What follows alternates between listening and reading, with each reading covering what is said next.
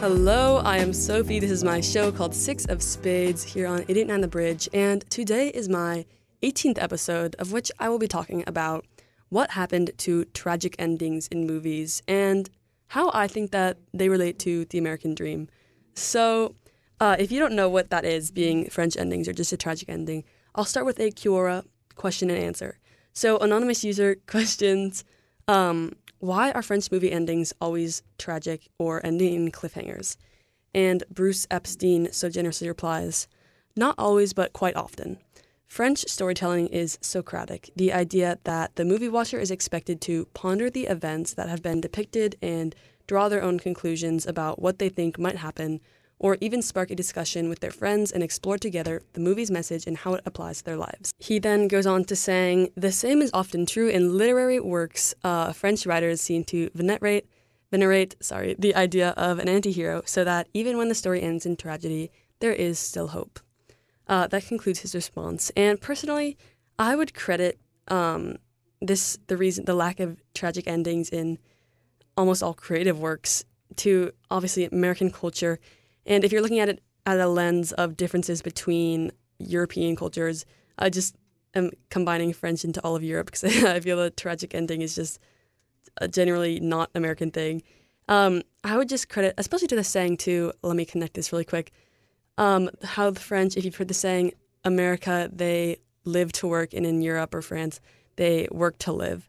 And this just shows, I think, how in different places, in movies and films, they embody the highs and lows of life and embrace that as shown in the endings. And in America, there's the perfect American dream, which is to not live life through the lows, but just the highs. And this is what I would say the main connection is between these endings of stories. So like the ideal is to like live. So obviously it's going to be highs and lows and whatever life is. But in America, it's just to live through the highs. And that is the ideal ending. So I obviously don't know why things are like this in the same way. I don't know why one culture does something one way or another does it different. But I do think that if we did just collectively decide to start having realistic endings of movies in America, that it would greatly benefit the almost toxic culture of needing to succeed in America, relating back to the American dream, of which it is so literally to succeed. And funny enough, I did just finish a project on exactly the American dream and what it means. So I will now try and briefly, well, it probably won't be that brief. Well, maybe. Okay, so I'll just sum up a little bit of the American dream and its history. So it started in 1931 when the term American dream was coined by James Truslow Adams in his book, The Epic of America. And so this is when the idea kind of started, but obviously there wasn't that much culture around it. This had just been established. And then the 50s were a time, probably the next most relevant period, post-World War II, going into the Cold War. Women in jobs being forced back into their roles as mothers and wives as men were returning from war. And this also released the baby boom. And this was when I think the nuclear family really started to come through, and the actual idea of the American dream started to become established. And yeah, I would say that pretty much sums up the 1950s. So moving on to 2000s, later years. So between the 90s and 2000s, with the economic crash, the American dream shifted more towards financial stability and less over the consumption of like goods, new technology, that stuff. And the wealth gap has also increased exponentially in the last 4 decades.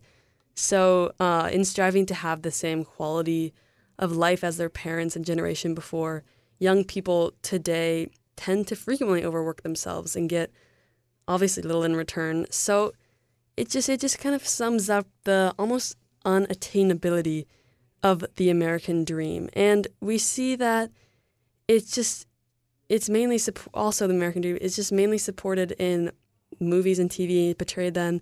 There's always the American dream ending, the happily ever after.